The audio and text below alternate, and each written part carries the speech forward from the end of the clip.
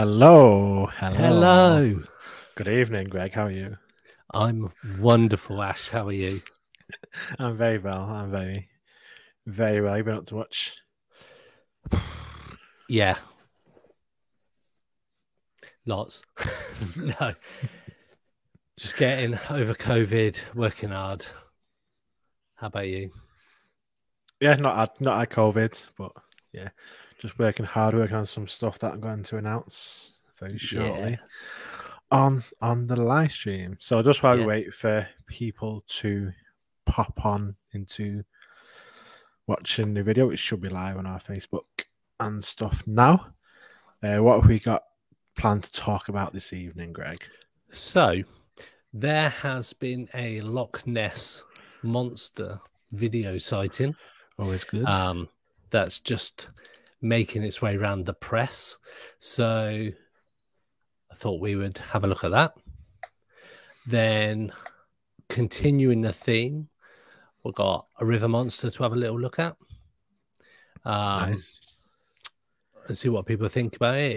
It's a video that has been online for a while, and I've seen it on many documentary type paranormal UFO like programs like Unexplained Files, whatever. So it'd be good to see what people think to that. Then, because what got me to that today was I was listening to a podcast whilst walking the dogs, and it was someone. Well, so on the round table that we did the other day with Frank, UFO thinker, Dave Smethurst, as well, we were talking about. I completely lost my train of thought there. We were talking about Colin Kelleher. So Yeah. somebody that I spoke about and said I followed his stuff for such a long time. Skinwalker stuff.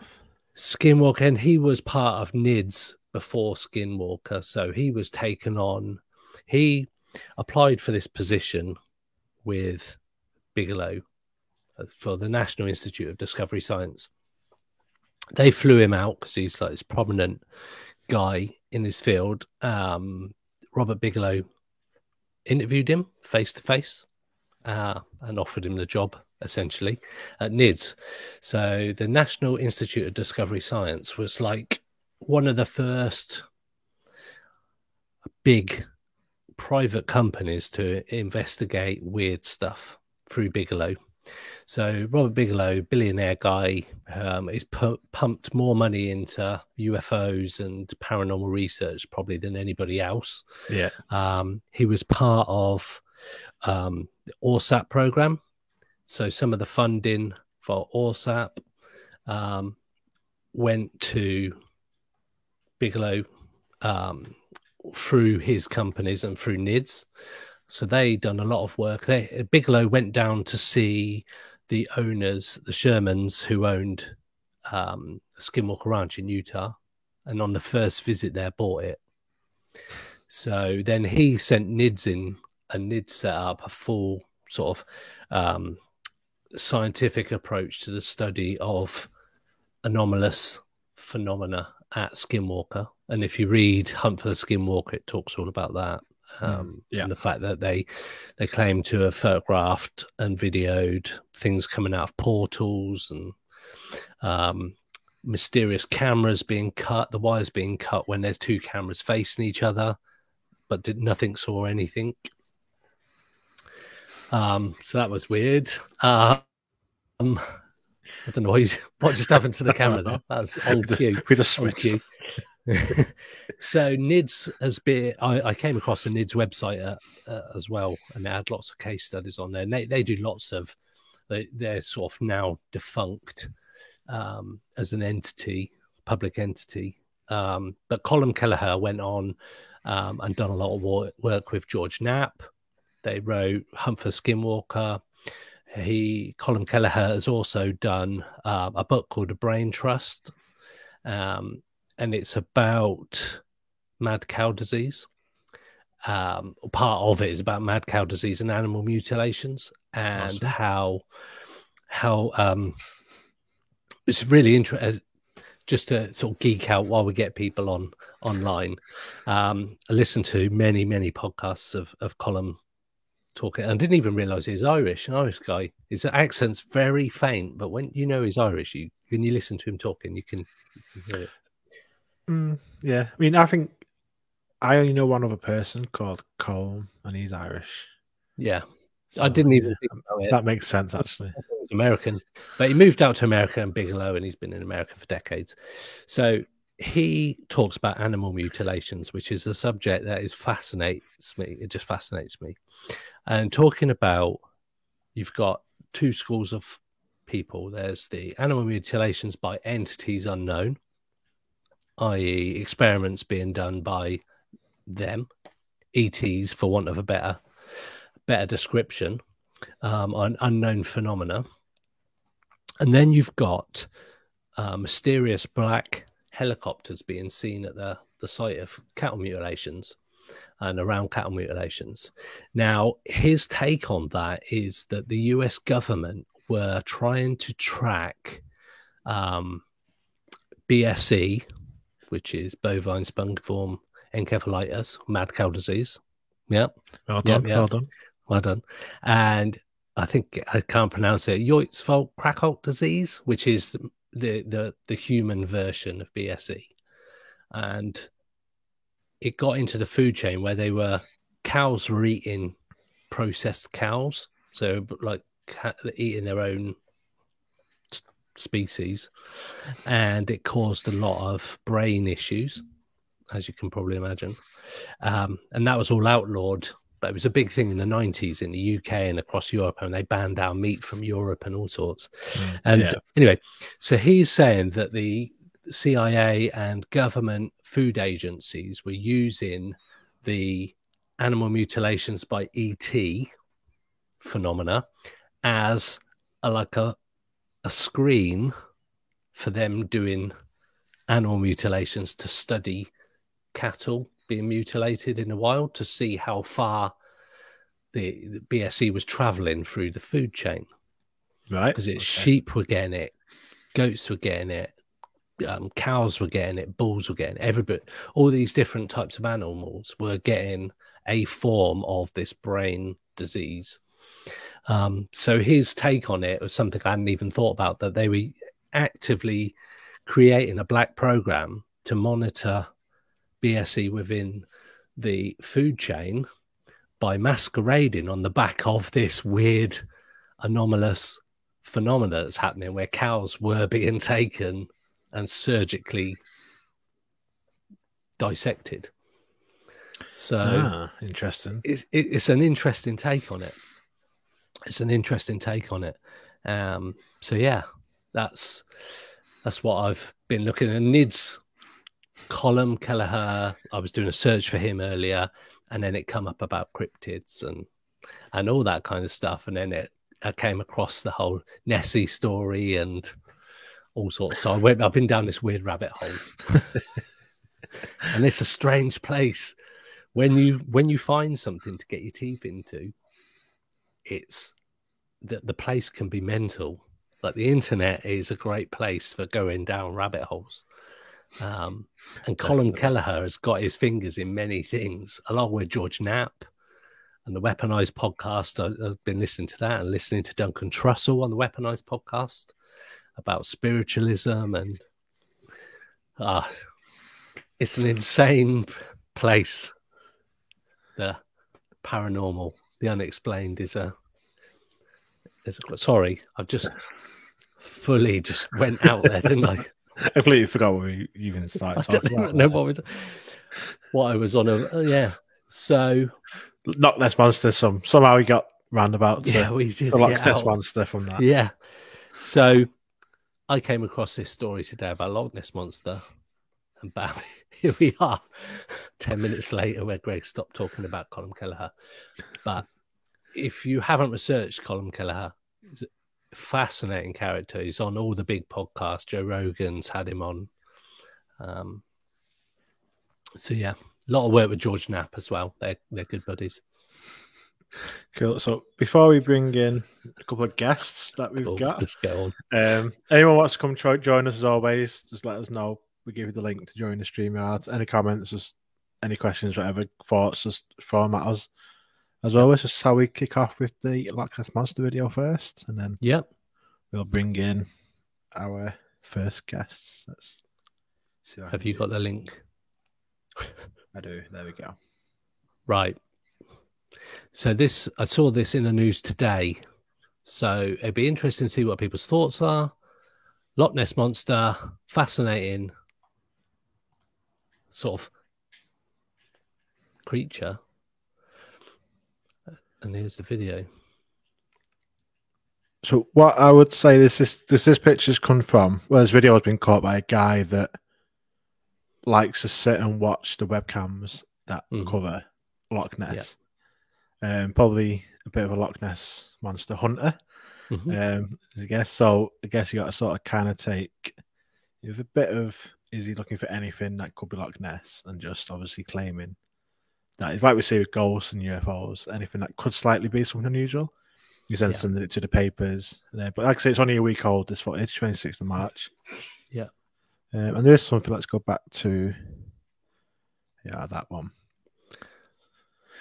I mean, difficult. Yeah, obviously it's not the best type of image, and it's obviously some disturbance of something in the water. Doesn't appear to be moving from the sort of few seconds that we've got to watch it for. I mean, yeah. Like you say, somebody who sits there and watches it all the time, the chances are that they're going to actively see stuff that may be a standard ripple and think it's something slightly different. I mean, how do you even really spot it from? I've seen better versions of videos of strange stuff in Loch Ness, but because this was so new and it was reported today, I think it just piqued my interest that...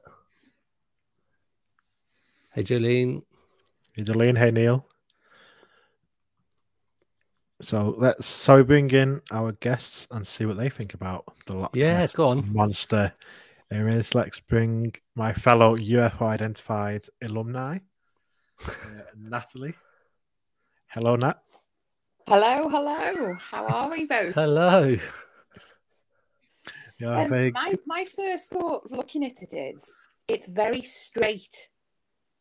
And if that was Nessie or a whatever monster, it would not be quite so straight, I don't think. To me, that looks like a disturbance in the water, but nothing that's organic, because it's too straight to me. There's not much going on really in the video. No, it's as straight as an arrow, whatever's caused that ripple. Is it Nessie? I'm not convinced. What is your sort of thoughts on Nessie, Nat? I don't think you've ever spoken. I've written a bloody article on it, Ash. Yes, you have. Yeah, my bad. Okay. I do read them. Remember that well. I'm not convinced either way. I think there's a lot of the things that the pictures that have been out there over the years can be easily explained away as being different things. But in my article, my favorite thing that I took away from it is, you know, that very famous picture of like the hook shape, the Nessie neck, that was taken years and years ago. Well, part of the research that I did was around looking at the circuses that were around Scotland, going back years and years and years ago. And it was very common for the travelling circuses to take their elephants out into the lochs to bathe the animals. No way. I can see where you're going with this. And there was a picture that was taken of a said bathing elephant in Loch Ness, going back to Dick Dock at the time of the travelling circuses, with exactly the same bent neck look that famous picture has. And actually, on my article on ufoidentified.co.uk, I've put both pictures next to each other, and they are virtually identical. Oh, wow. So I think the pictures that are out there have other explanations that perhaps we should look into before jumping to a conclusion that it's a great big green plesiosaur, etc. But who knows? It's a very deep loch. You know, it is connected through other bands of water. Mm-hmm. Did you know? Did you know that every human on the planet could fit inside Loch Ness? Oh, I really? know that. That's how big it is. Okay. That's amazing. 8 billion people could fit in. Wow. Be quite cramped, I think. Yeah. But yeah, Bit wet as well, I bet. Well, yeah, very wet. So, just on that note, the guy that took the footage said that the length of the visible wake is in excess of 20 feet, and the creature responsible, again assuming it's a creature, must be very large underneath the water. Certainly too large for known animals or fish that live in the loch. Otters would never reach sizes of this magnitude, or seals. He also added, when I spotted the wake and the camera stopped rotating, to see the water breaking was exhilarating. The calm conditions and the clear evening colours of the surrounding landscape were picturesque. The only thing missing was the Loch Ness monster, and up she popped. But when the camera patterned back round again, the shape had seemingly disappeared. Yeah. Yeah. It's a very straight piece of water. Yeah. And I think if a monster that had been living down there for a long, long time was under there making the water ripple that way, it wouldn't be so long and straight. I think it would be very graduated. But who knows? We don't know. Yeah. So the water in the area of the sighting reaches 450 feet deep, according to this guy's estimates. And lo and behold, it's the third Nessie sighting that he's captured this year. I think he does spend a lot of time in front of those cameras then. Yeah. Yeah. Neil says he'd be happy to see an elephant in Loch Ness. I would love to see that. Sadly, Neil, it goes back to the turn of the century when travelling circuses were very popular, and I think the chances of us seeing an elephant bathing in Loch Ness are pretty slim these days. Sadly. Cool. So let's bring in our other guest, regular to our panel roundtables. Let's get his thoughts. I can imagine what this might be, but let's bring in Power Mike. Hello. Hello. Thank you for the great intro, Ash, you cheeky bastard. I'm going to shock you. I don't have any strong opinions on this for once. Just looks like something moving on water, but yeah.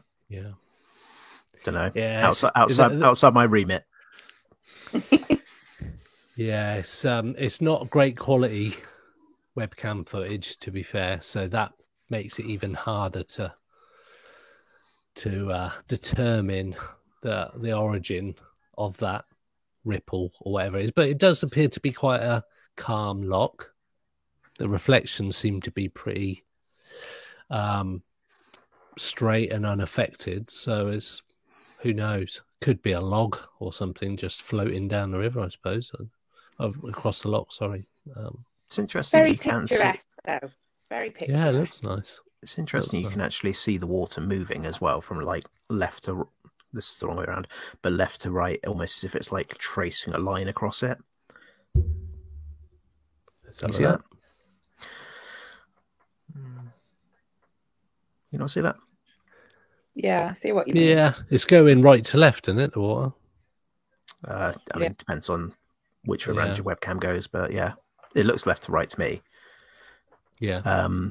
But it certainly looks like it's moving. But it also, like I think Nat mentioned before, it seems weird that it would break in such a straight line, as opposed to anything else being disturbed around that area.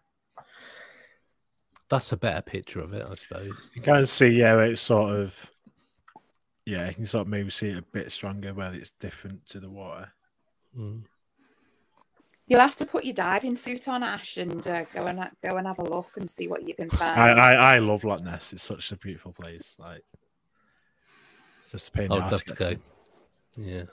It is beautiful. I've been a number of times, but I never found Nessie, sadly. Only a green fluffy one in the tourist shop that I got stung for some extortionate amount to buy. I mean, to be fair, this gent's watching the webcam every day and he's not seen it either, so I wouldn't feel too bad about not seeing it on the one time you go up there. But I watched a documentary about Loch Ness, and they had some like sonars, and they had a string of boats across the loch where they were just moving across the loch and sort of sweeping it essentially. And there's one famous photograph from underneath the water, which appears to be some kind of weird, it's like squarish, diamond-shaped, tipped fin, or that's quite close to the camera because it's so murky. But that's the picture I've seen that's other than the one that Nat was describing, which appears to be an elephant trunk now. I thought that guy come out and said that he'd faked that and it was just a model on his deathbed. Yeah, I think there are stories to say that is a fake thing as well. Yeah. I remember, I don't know if any of you remember the sort of adult comic book Viz from years ago. I remember them doing like a spoof, like Sun newspaper thing where some big guy being like, I faked it all. And it was a picture of a dude stood there with like a golf club with the old like cover on the golf club as if he'd been in the lake, like just poking that up. And it was just like, God's sake. Did you guys used to watch the Family Ness years ago? So that rings a bell. To me, that intro music. You should rock 'em, you should knock 'em, you should go to Timbuktu, but you'll never find a Nessie in the zoo. Yeah, I remember that. You could meet an anaconda and a giraffe or a kangaroo, but you'll never find a Nessie in the zoo. I sound a bit like a fan of it, but I grew up on it. So to me, if anything's living in Loch Ness, it's a bunch of those green monsters, and there's a little girl on the side who blows a thistle whistle, and out they pop, and they've all got mad Highland hats on and everything. In my world, that's what's going on underneath the surface of Loch Ness. It's as plausible as everything else. Says it in a cartoon. It's got to be fact. It's funny because off air, me and Ash were talking about the fact that like we've got to we're interviewing somebody on Thursday. I won't spoil the subject, but I'm fascinated to find out more about it. And when you hear what it's about, I said to Ash, it's just as plausible that this is a thing than everything else we've spoken about in 2.5 years. Yeah. Angus and Elspeth. I know that's the name. Yeah. Can you give us a little hint or taste for us what this conversation might be on Thursday? Because I'm intrigued now. Oh, they've gone very quiet. Yeah. We'll see. It's mainly about, obviously, sometimes interviews don't happen, and then we've sort of said something and it doesn't happen, or if that person doesn't want, I don't know. We'll tell you off air. Makes it. We'll tell you off air. Clear as mud. If it comes off, it'll be released on Tuesday. Next Tuesday. And I'm fascinated to hear it. And I've not even taken part in the interview yet. And I guess to hear the response as well, right? Of the listeners of the podcast next week. Yeah. I'll tell you what. I mean, if you guys are sat there going, "Oh, it's weird," when you're doing a paranormal podcast, it's pretty fucking weird, right? Is it David Icke? No, I wish. For the benefit of the people on this stream, not the people watching, don't say a word. Okay. This is what it's about. Yes. Wow. Where am I supposed to look for that? That raises more questions than what? In God's name? That's exactly I've no words. Mine was from that illustrious Isle of Man. It could be where me and Ash are chatting, obviously on Facebook Messenger all the time. I just put, "What the fuck?" That was it. It's like WTF. Yeah, I have no words for that, really. I will also wait to hear that. Yeah, the outcome of that. I can't wait. Not to make that too cryptic to anybody watching, but you'll enjoy it, hopefully. Definitely. Right, let's move on to the other sea creature that we're going to show tonight. So this one is, if you've watched Discovery Channel, Paranormal Files, Unexplained Files, Unexplained Top 100 Unexplained Videos of All Time, those kind of programs on like Blaze or wherever in the UK, you may have seen this video pop up. So this is a river creature in Alaska, and I can't remember the name that the locals have given it, but I've seen this video multiple times. I've got my thoughts on it, but I'll see what you guys think. And if anybody watching has got any thoughts on this video and what you think it is, let us know as well.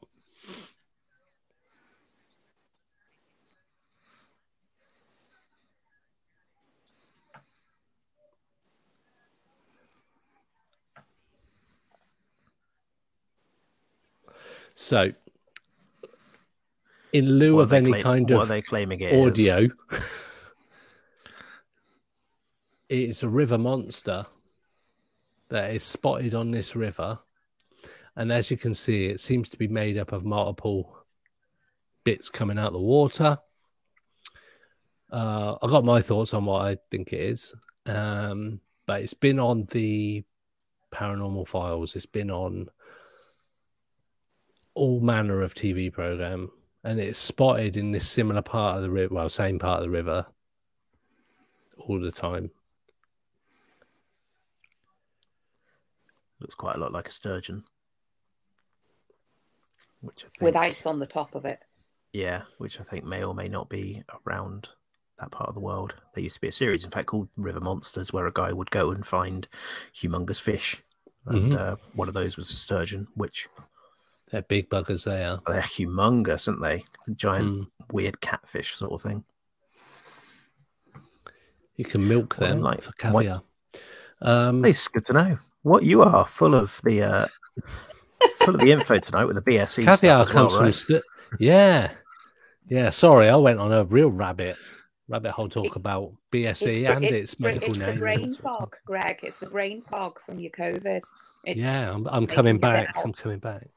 Apparently, like, not to go down that rabbit hole again, apparently BSE can sort of like, you can have it and it can sort of lie dormant for 20 odd years before it just goes like that. Really? And kills you. Yeah. But unfortunately, Patsy's the expert to ask about BSE because she goes down a Wikipedia rabbit hole and terrifies herself just before bed. But she was telling me about it, and I was like, fucking what? So people in the 90s who may have eaten infected meat could have it, and it could just be dormant until one time when it just... big thing. Yeah. I remember... Especially, were you guys old enough? I wasn't in this country. 90s. I remember it. I was growing up in Australia at the time, and I remember my grandma came to visit, and my parents being like, "Oh, we'll have to get her a steak dinner because they can't really have steak or beef at home." And it was like this massive thing. Yeah, I remember for ages it was all over. It was like sad to see the animals. It was awful. That's why all the farms and all the walk paths was all like closed. You couldn't like walk across any farms, or like the walkways were all shut off to the public. And it was all mad. So literally, I have a master's degree in dementia studies, and one of the modules that I did was on Creutzfeldt-Jakob's disease. So wow, it's fascinating. It's fascinating. You should check out the Colin Kelleher interviews that he does about mad cow disease. It's very interesting. Very interesting. So, right, my thoughts. Mick just put up, it looks like a massive barnacle encrusted sturgeon. I thought it looked a bit like a catfish. Not sure what sturgeon looks like, but definitely got like a Similar big type thing, I think. catfish type face, like at the front of it. There is a picture of the sturgeon in the chat, by the way, if you want to double check. I don't think viewers can see it, but for anyone on the panel. I'm just going to look. I can bring that picture up. Oh, that's a nice huge bugger. Yeah. That's big, isn't it? Wow. Yeah, I'd say that's not a sturgeon, but that is obviously in the photo, but I don't think the video is. So my thoughts on the video is that it's like a log with some debris coming off the back of it. It's spotted in the same place. And if you look at it, when the clip first starts, this front part of it, the big part of the front, looks like it rolls slightly.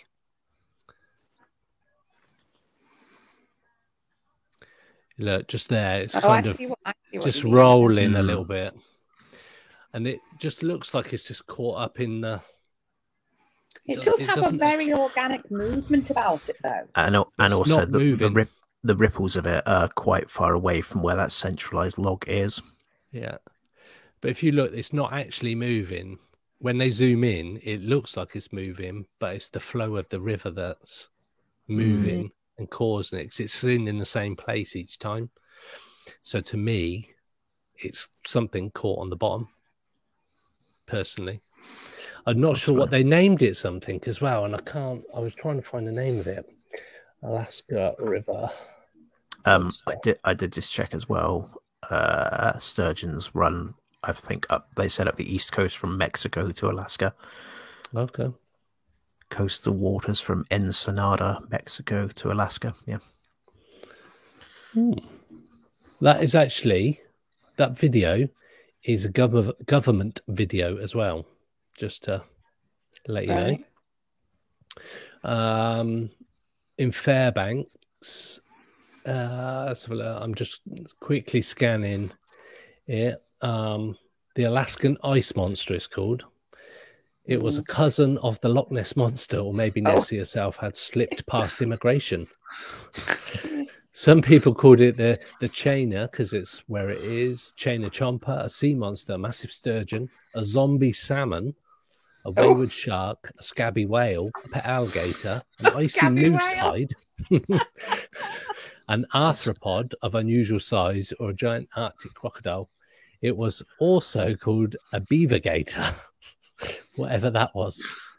It says if you looked closely, it had tentacles and gills or an armored tail. Okay. So people see things they want to see in these things, don't they? Experts at the Alaska Department of Fish and Game said it was nothing biological, just junk. It was frazzle, whatever that is, frazzle ice stuck to a rope that is probably caught on a bridge pier. The natural phenomenon of frazzle ice occurs when bursts of cold, instead of forming a crust, the small and supercooled discs mix into flowing rivers and streams, giving the water a slushy appearance. There's ice, but no monster. When the area had warmed, the thing vanished along with the river ice and snow. So I think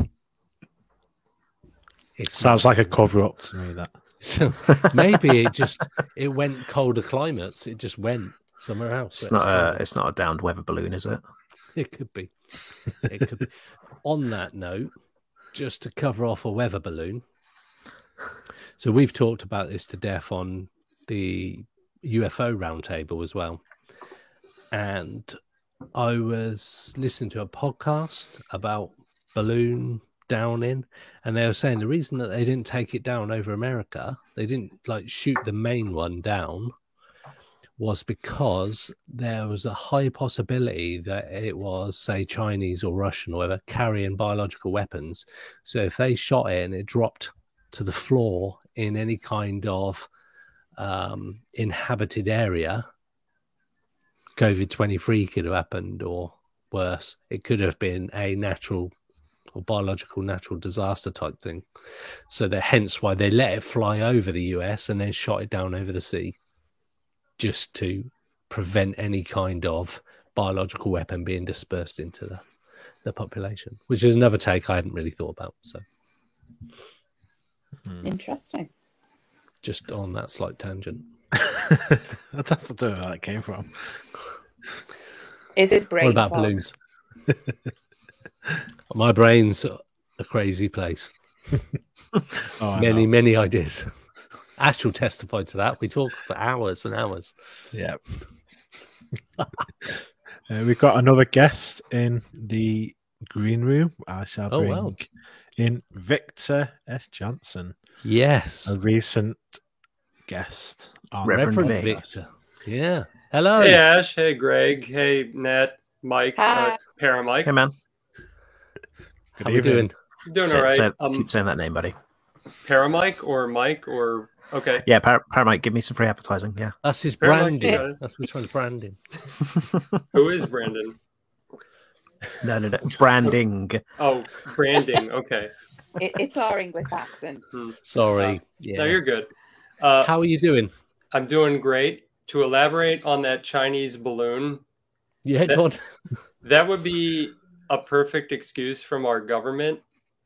Except, like, since that balloon's been shot down, we've had like 25 train crashes all over the United States in various know. areas, and a lot of stuff has leaked into our water anyway. So, you know, I mean, I don't grain of salt with that, but Yeah, People yeah. seem to think that the whole balloons or UFOs over the US was actually potentially a cover up for those train crashes in Ohio and stuff, right? And the fact that it was leaking toxic chemicals everywhere. I Yeah. mean, weirdly, we see it happen and we don't do anything about it anyway. So, you know, I mean, it could be whatever, but how is everyone? Not to bring everyone to a weird place.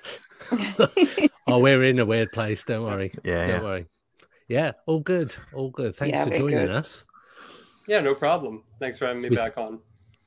Pleasure. So we decided to do a bit of a live one today following this Loch Ness story that came out. I don't know if you've just seen the video that we played.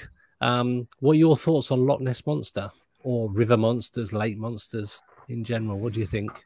I saw the tail end kind of, and I'm to use American slang, I'm down for the river monsters. We actually Cool. have our own river monsters out here. They're just not as pronounced as the Great Scottish Loch, so to speak. So what? So we were just talking about an potential Alaskan one. What other river monsters do you guys have? What are they called out there? Well, we have one close to me in Chesapeake, Virginia, in the Chesapeake Bay. Its nickname is Chessie, to go with the theme of the bay. And out in New Mexico, in the Roswell area, funny enough, and not to plug my book, but I talk about it in my book a little bit. I don't think anyone's ever plugged my book, so I've got to be the one to do it. There are Absolutely do. There's a giant turtle in the bottomless lakes. It's rumored. So, grain of salt. There's a lot of different sort of things. Yeah, there's Chessie right there up on the Wikipedia. That's cool. Yeah. I couldn't even get the virtual background to work, so. That's cool.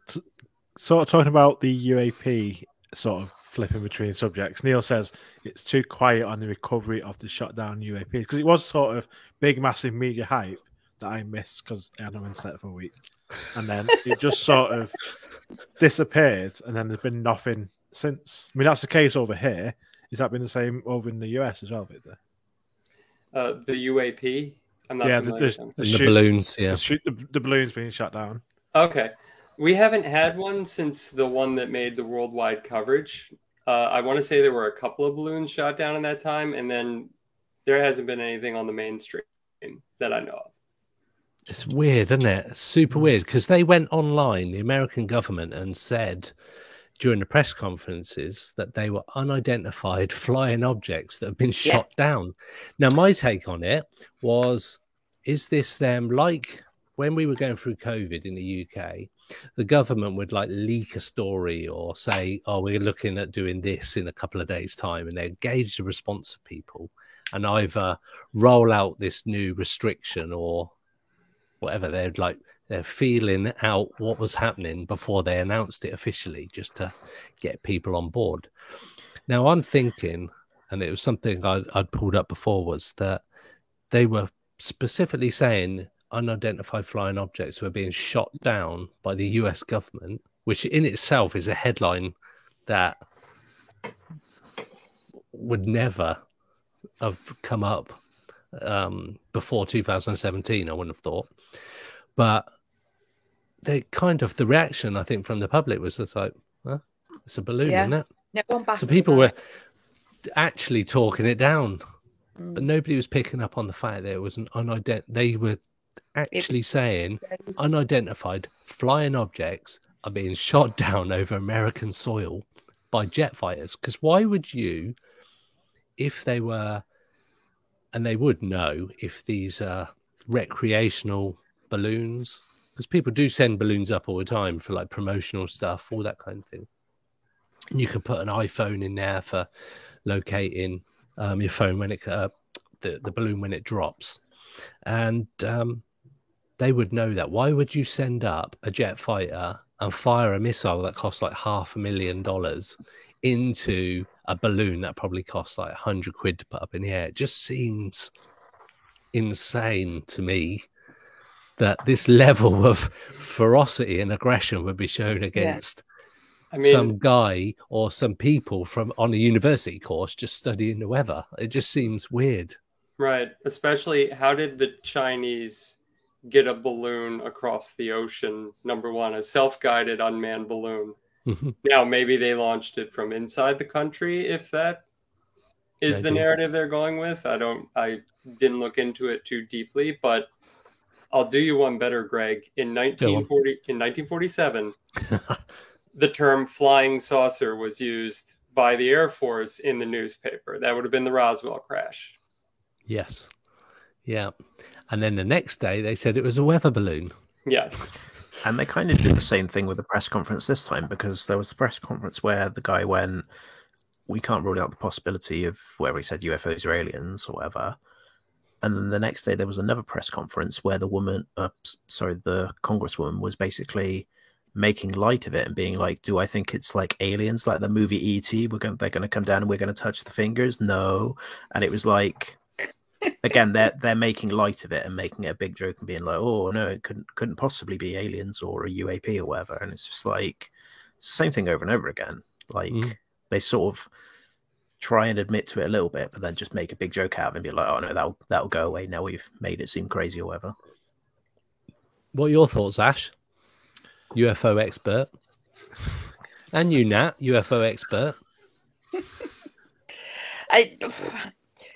I'm of the same view as you, really, Greg. I'm a bit baffled by the whole way it's spun out and the lack of anyone going, oh, there's something, big going on here. Everyone was like, oh, yeah, we're shooting down UFOs. Oh, no great big deal.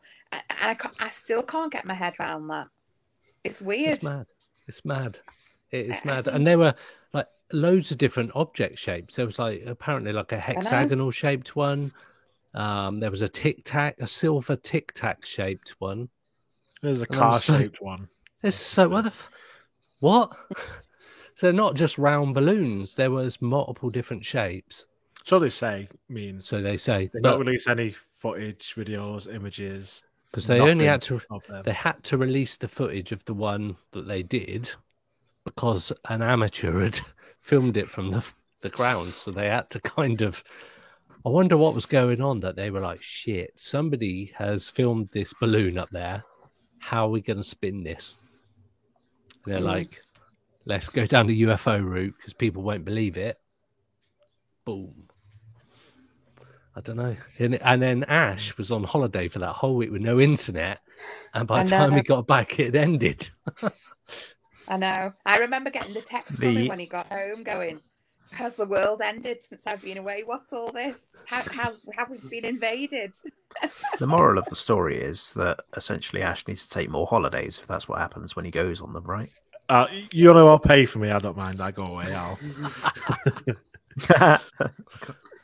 So Victor, Yeah, right. Ash went on a cruise for a week with his family and his With no partner, internet. and with no internet on the boat. So he had no mobile data, no internet or anything for a whole week. And that week was when all the balloon issue came and went. So by the time he got back, it'd all been done and dusted. Just like UFO shot down. So what the fuck?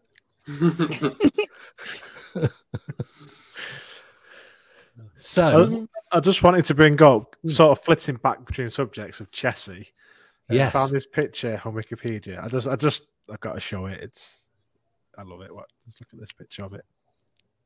I know exactly which one you're going to pull out. That seems like Maryland. Yeah, that seems about right. it's very glamorous looking. Very pretty. Yeah. It's got bling, hasn't it? It's like a glitter ball. Yeah.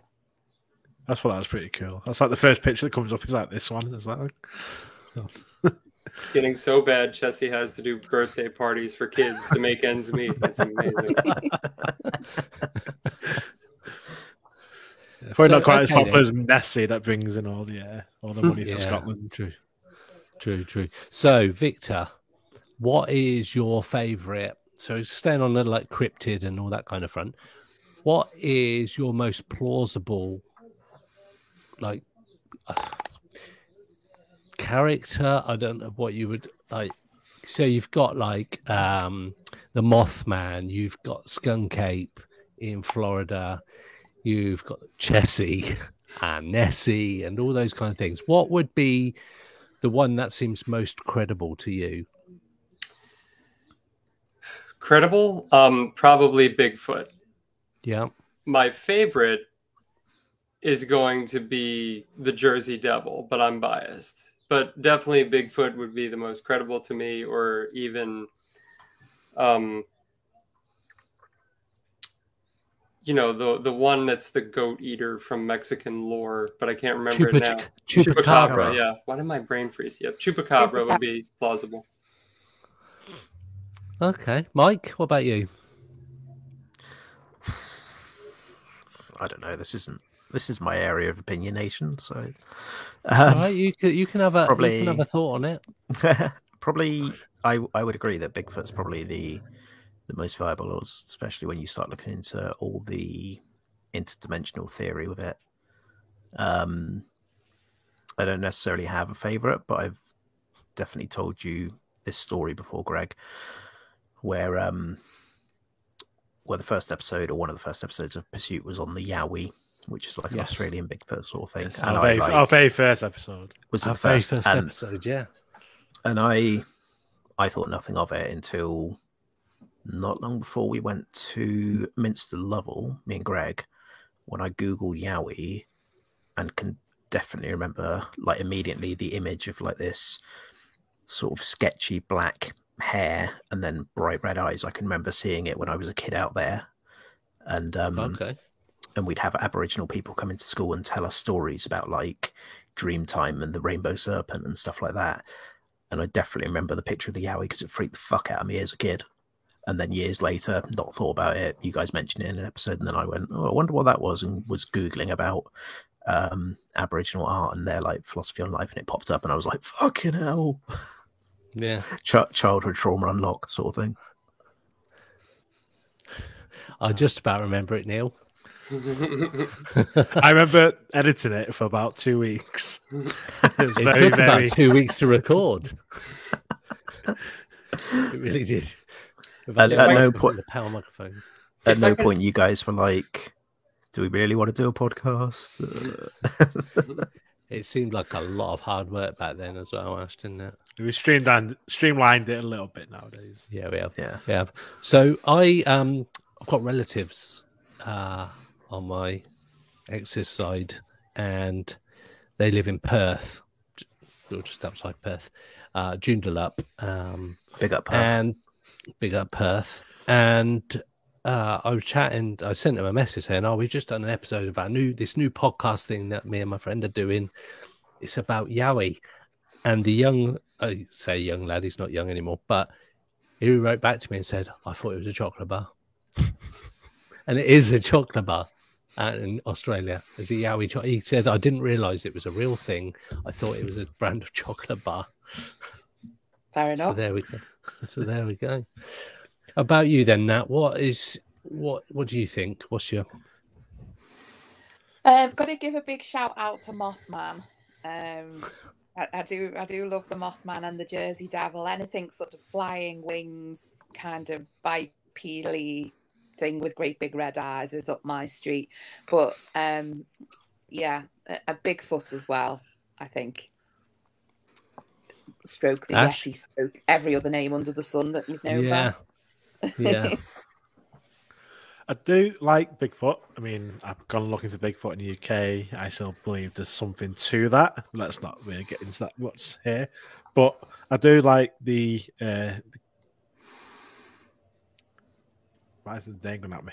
Literally, I was about to say the word that's going at my head. Kelly Hopkinsville Goblins. That's the one. Kelly Hopkinsville Goblin. Yeah. That's kind of possibly ET related as well, rather than just cryptid. You can go down the rabbit hole if you go looking at the Kentucky Goblins for sure. Yeah, I just love that whole thing, and then on the back of that, you got like sort of the Hellier series, which sort of around the similar sort of thing as well. So I just love that. I'm addicted that one, to that. Really. Hellier is amazing show. It's not free on the streams anymore, I've noticed, because I went to watch it for the 9,000th time the other day, and it's no longer free on the platforms. I was very disappointed. It's free if you know where to find it. Oh, maybe you need to send me a secret. I'll hook you up, Matt. I'm going to tell Greg on you. The other Greg. You're Greg Newkirk on you.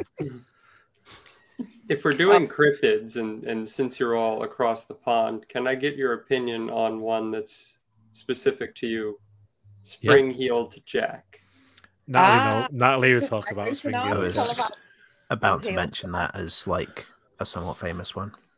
Yeah, well, Spring-heeled Jack was last seen in my neck of the woods here in Liverpool in the UK. That was the last sighting of Spring-heeled Jack. It's a very interesting story because having been out and about in Liverpool and other major cities around the UK,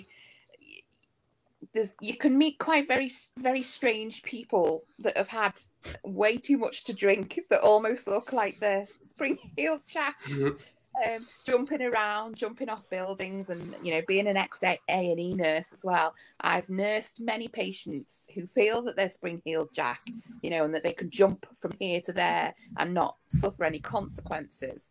But it's a very interesting tale. It's got lots of nuances to it as to who it could be. Was it a member of the royalty? Some people say.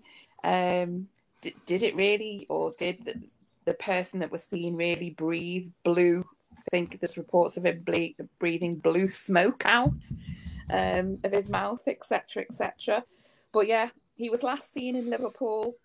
Sadly, I haven't seen him any time recently in Liverpool here. But it's certainly a very interesting story. Whether he's a cryptid type being, I'm not sure. I think he's more likely to be kind of a crazed human who likes jumping off buildings and frightening people, would be my take on it. Victor? I may be wrong in saying this, but is Spring-heeled Jack the one that is that linked to like the footprints on rooftops in Devon? Yes. Okay. He quite often left his footprints to be seen. Cloven hooves in the snow on roofs in Devon, right? That just disappeared. But there's a lot of the evidence out there that says that he was perhaps suffering from some sort of mental delusion or breakdown, and that was part of the whole act, really, to come across as something that wasn't what it appeared to be. So he would leave, hoof marks. He would, paint himself different colours, and he would. There was something in the research that I did, and I forget what the chemical compounds were that he got together. But that's how he made his breath appear like he was breathing blue smoke by some sort of creating this chemical compound. But I'm not sure he's what you would class as a cryptid, in my opinion. However, read my very interesting article on UFO identified. God, I didn't realise this stream was going to be just everybody plugging their stuff. Plug stream. To be fair, I didn't include a link, so does it count as a plug? Yeah, well, we will add a link for you, Victor. Don't worry, we will add a link. Well, I bring up Spring-Heeled Jack because, funny enough, in 1905, Philadelphia had a Spring-Heeled Jack attack. Mm-hmm. And that's why I decided to make the connection. And we do acknowledge it after his reign of terror in London, so to speak. We kind of can't figure that one out, and it's such an obscure story. But I've got a link to a podcast that seemed to reference it, but I don't know. I didn't check it, but it is a story I had to tell when I was a Philadelphia tour guide. Cool. So Victor, for people who haven't caught the episode, is still at Gettysburg, aren't you? What's that? So you do a lot of the tour guides and walking tours of Gettysburg. Yes. And the history of Gettysburg. Yes, I do that now. Yep. So got fascinating wealth of history about Gettysburg. We had a great chat as well. Check out our podcast episode from a few weeks ago. You may have answered this in the episode, Victor. I can't remember because it was a couple of weeks ago. Have you had any sort of weird paranormal experiences while out at Gettysburg? Yeah, all the time. The most recent one, I led a tour, and we got results on the spirit box. And I always love when new ghost hunters kind of show up and they just bought an SB7 and I kind of show them how to use it. But stuff like that doesn't really faze me anymore. They'll still get dusty orb pictures, and I'll say, yeah, man, great ghost. That'll be $10 if you're going to leave a gratuity. But mainly in the Jenny Wade house, I had a sensory haunting. Jenny Wade was the only civilian casualty of the Battle of Gettysburg. She was shot in her home while baking bread, in her sister's home. And she died instantly. But the smell of baking bread, I smelled that the first time I walked in there. The stove hasn't been used in over 100 years, to my knowledge. So, wow. Yeah. Awesome. It's a lovely smell as well, isn't it? Baking bread. It is, yeah. I'd never actually smelled it before. I was like, who's making a pizza? And then I had to connect the dots because I had been around pizza dough when it baked, and I just sort of put it together and I'm like, wait, that's bread. So. Yeah, it's nothing quite like baking bread. It's lovely. Absolutely lovely. Do you remember when, this isn't paranormal, do you remember when bread makers were all the rage in the UK and every fucker had one and it was like, I've just baked my own loaf. It's taken me 6 hours. And it's like, really? 6 hours for a tiny bit of bread? So shortly, if you a friend of mine on Facebook, my Facebook memory will be coming up from 3 years ago, which was the start of lockdown for anybody that hasn't been on the planet for the last few years. And I done videos of me baking bread, sped up versions of it rising. That, so just throwing it out there. What a great segue that was. Yeah, it was. Loves it. So on the Bigfoot front, Bigfoot is also my favorite as well. I think it's an enduring story that comes up all the time across all the continents in various different forms. You've got the Yeti, the abominable snowman, Sasquatch, Bigfoot, skunk ape in Florida. Although reports in places like the mountains of Afghanistan as well, which is one that doesn't really get heard of, right? Yeah, it's just one of those things. We've spoken to many people who have been out hunting Bigfoot, who have other paranormal experiences at the same time. There appears to be a UFO link to Bigfoot. One of the friends of the show, along with you guys, is Tyler and Chris from Dockside Media, who done a Ghost of Gettysburg documentary, but they also done one around Bigfoot. And they interviewed a lady called Sue, and she claims that the Bigfoots are like guardians of the earth, essentially, and that they'll communicate telepathically with people, and that they're essentially guardians, which the portal thing sort of fits in nicely with Guardians of the Earth, and they're sort of stepping in and watching over us and scaring people where needed and whatnot. But I think Bigfoot for me is one of those. It's just one of those things, isn't it? It's just an enduring story that pops up all the time. There's videos, there's dodgy photos, and if you're on some of the Bigfoot groups on Facebook, it's wow. Let's just talk about, like some of the paranormal groups, there's a bunch of shit being put up claiming to be pixelated photos of Bigfoot, and I'm like, what? I don't even know what the... So it's so blurred and zoomed in that there's pixelated pixelated video. It's awful. It's awful. Nice of you to join us, Victor. Thank you, Greg. Thank you, Ash. See you later, Pear Mike and Ned. Yeah, nice to meet you soon. Speak to you soon. He's gone just like that. Boom. Yeah, thanks. Bye. Boom. So, yeah, it's just one of those enjoyable ones. And you've got absolute believers in Bigfoot. Absolute believers. Like President Putin believes in Yeti. He's seen it, apparently. I've seen him riding a bloody bear or something like that. So who knows? Who knows? But we've spoken to people on the show about there's been experiences like the Yeti, the Yowie, all the continents have got their own kind of version. We've got the Wild Man in the UK, for example, and one of the guests, Ben, he goes out camping, wildlife camping, in places that have been hotspots for the Wild Man. Big shout out to Ben Walgate, 401 Files. But yeah, it's just a fascinating subject. The whole paranormal thing's a fascinating subject, and it's something I could talk about for days. I think I consume podcasts around paranormal and unexplained, and all psychedelics is a new thing I'm going down a rabbit hole with. Psilocybin. Yes, I would. Would you ever ayahuasca? Yeah, I'd love all of that. So DMT, I'm pretty vehemently anti-drug.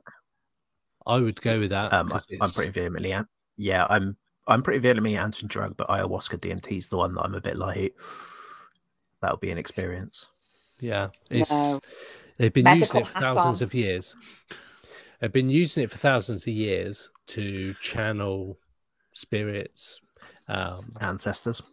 Oxford University are doing a study on post-traumatic stress disorder using DMT and psilocybin, where the average trip of, say, like DMT, etc., is about 6 minutes. So it's quite a small one.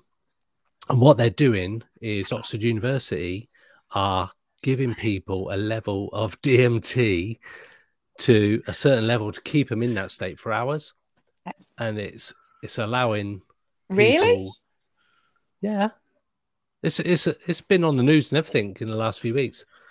Okay. Did you see there was a thing on Netflix a while back where Sue Perkins went to South America somewhere, and she tried ayahuasca or DMT, and she was like, she took it, threw up for about 5 or 6 hours, and then had her trip, and she was like, when she came out of it, it almost seemed like it was life affirming for her. And it was all about like her coming to terms with the fact that she'll never actually become a mother. Wow. Sort of thing. And it was like apparently all about that. And she was like, one of her ancestors spoke to her and this, and the other. I can't remember what she said exactly, but that was like, you could see that she'd come out of it and she was like, yeah, that was fucking mental. What a better term. people who take DMT, which is a naturally occurring substance in the human body as well, all experience the same entities in their trips. So everybody around the world all has a very similar experience, whether or not they've looked into DMT before. and it's some kind of weird parallel universe that you go into, and these entities are the same for everybody, and they all are like this higher consciousness. You've heard the sorry to mention the name again. You've heard the Alex Jones thing, right? Where he said that a bunch of people went to Southern America. I want to say maybe New Mexico or something. Yeah, like Mexico is probably the place for it. Like 40 odd people took ayahuasca or some sort of DMT inducing drug and all started hallucinating, but he was like, they all hallucinated the same thing. And he's like, if multiple people are seeing it, it's not hallucination, right? It's something that they're all tapping into. And he was like, weird beings coming out of the forest and communicating with them telepathically. And he was just like, 40 odd people. And that ticks some of the boxes of ancient aliens, like these higher powers coming and influencing older civilizations. The clockwork elves. Sorry to interrupt. The clockwork elves are the ones that come up again and again, right? Mm-hmm. I don't know much more than that, but they call them the clockwork elves, and they're like a weird race of clockwork elves that seem to come up again and again for people on DMT. Yeah. So sorry, Nat. I know you're probably anti that, but it's an interesting thing. It is interesting how You might just add a little disclaimer there somewhere that we're not advocating drug use. No. Okay. You can't buy it legally in the UK anyway. Let's not get sued. No. So we aren't. But you're not gonna get sued from the discussion of it. No. It's not like we're all here. I'm sorry, I'm just the most anti-drug person you could wish to meet. It's the nurse in me, having looked after many, many, many, many patients who I've seen in the most awful, critical ways that I get it. I don't especially when it's people on like acid trips and stuff, right, where their hallucinations can do very scary shit to them, and it's like, fucking how. So don't do drugs, kids. No. Stay in school. Drugs are bad. Stay in school. Like Zamo said back in the 80s, just say no. Indeed. I will be in touch, Neil, about that dome. So, moving on before we wrap up. We have an announcement. While Nat's here, we can kind of talk briefly about the announcement from UFO Identified.co.uk. So I just bring your attention to the screen. So you can just listen with your ears. Look at the screen right now. I can't believe we've got round to this time of year to make an announcement again. It only seems like 5 minutes ago we were discussing it last October. It was. So UFO Identified Minicon 2023 will be taking place on Sunday, the 15th of October at the Stanley House Function Rooms in Aldershot, which, if you came last year, is the same venue as last year. That was a cool place, that was. Beautiful Masonic Lodge. Massive room. And this time we've got the whole place to ourselves. Including the car park. Including the car park. So that's the official date locked in, and the first announcement of our speakers and tickets, early bird ticket sales will go on sale on Wednesday, the 5th of April, tomorrow, if you listen to this on the podcast. So very exciting. Get your tickets early because they sold out last year very, very quickly, especially those VIP tickets, which you get. They flew out. And get a t-shirt, front row seats in. Yeah. Come and meet me. I'll be going. Yeah. Come and meet Greg, so we can drag Mike up as well. Yeah. Road trip. Mike. It depends if there's a trip to my haunted hotel tax on, boys. Because it's kind of that neck of the woods, isn't it? It is. I'll do that with you. Yeah. Go and meet Danny if he's there. Yeah. Cool. Yeah, definitely. Okay. We'll sort that. Make sure I can come. Never mind, boys and girls. All right, Jesus. Definitely. But the mini-con, just taking it back to that, last year's was amazing. I absolutely loved it, and it was great to meet loads of people that we've spoken to or chatted to online, and everybody was of the same mindset.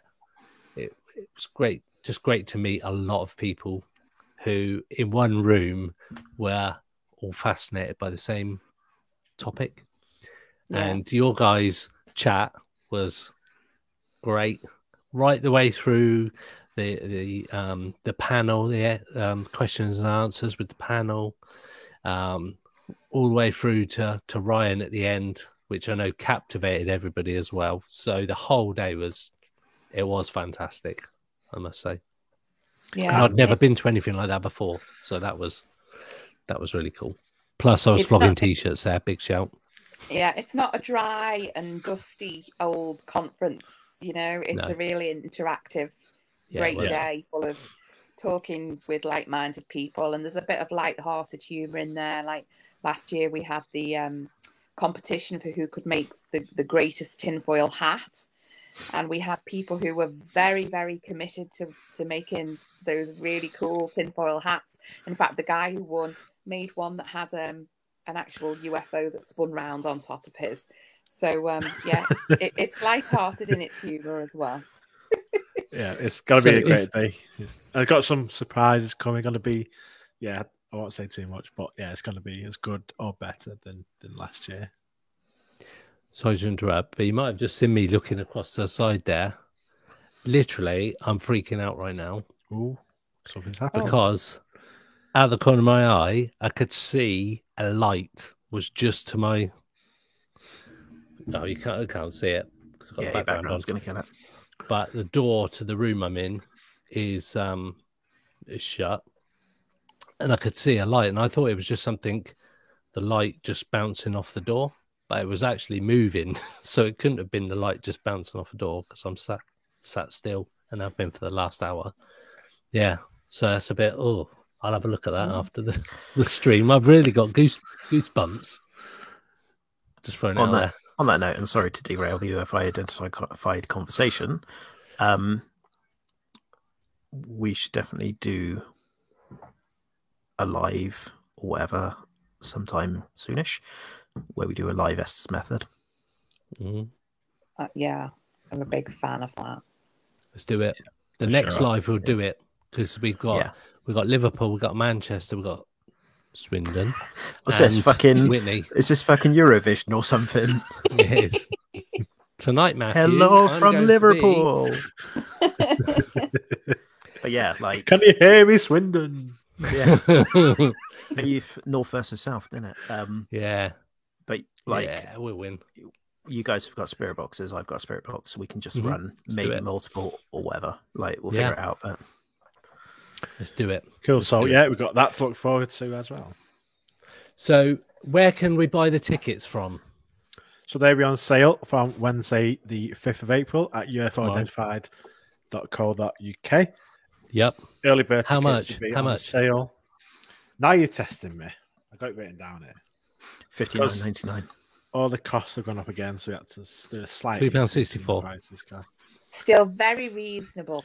And especially compared to other conferences that aren't as good as ours. I will not even got to be biased by saying that. Like, literally, ours is like literally better. So tickets start at £20 for the full day. And that would include. To be fair, that is well worth it for the incredibly reasonable comparative to some of the prices of conferences I've seen. Mm-hmm. Yeah. And the content that was at last year's was amazing. It was. So, and everybody was so nice. Everybody was so friendly. So big shout out to you guys because that was testament to. And I heard nothing but good things from people who were there. So all the feedback we've had has always been really, really good. Like, quick question before we wrap up: is it entirely UFO, or is there chances of a little bit of paranormal creeping in? So we have discussed this. We were planning on doing a 2-day event, and doing a bit of both. Unfortunately, due to various issues and spending 4 months trying to get a venue secured, literally stressing for months trying to get goes into it. So this year, probably not. However, we are planning So, but now this is all finalised, we are already starting to plan 2024, and there's going to be lots more different things involved. So let's just say that for now. Get me involved. I'll do a bit of platform mediumship for you, mate. Be like, oh, there's a David in the room. But yeah, Sorry, the last 2 years did sell out. Early bird tickets sold out fast. The VIP tickets sold out fast. And we've always been blown away by the support and by the way it's been received. So we never ever expected that we'd even sell like 10 tickets when we first did it a couple of years ago. I know. No idea what's gonna happen. But yeah, I've been blown away by the support. So yeah, get your tickets. We always had people messaging me in the weeks before, like, any tickets left? I'm like, the reserve. Advertising this for 6 months. Like, just we always say get your tickets early if you want them. And that's just not trying to sell tickets. That is because we sell out. And we will have, as Greg was saying, we have the stall holders as well available for people to mingle around with. So that covers paranormally things as well as UFO-y things. So we've got people doing book signings, selling merchandise. We normally have our little stall going as well where we sell bits and bobs, and we will be doing some food and drink this year as well for people. So awesome. The hard work starts now with the tearing the hair out.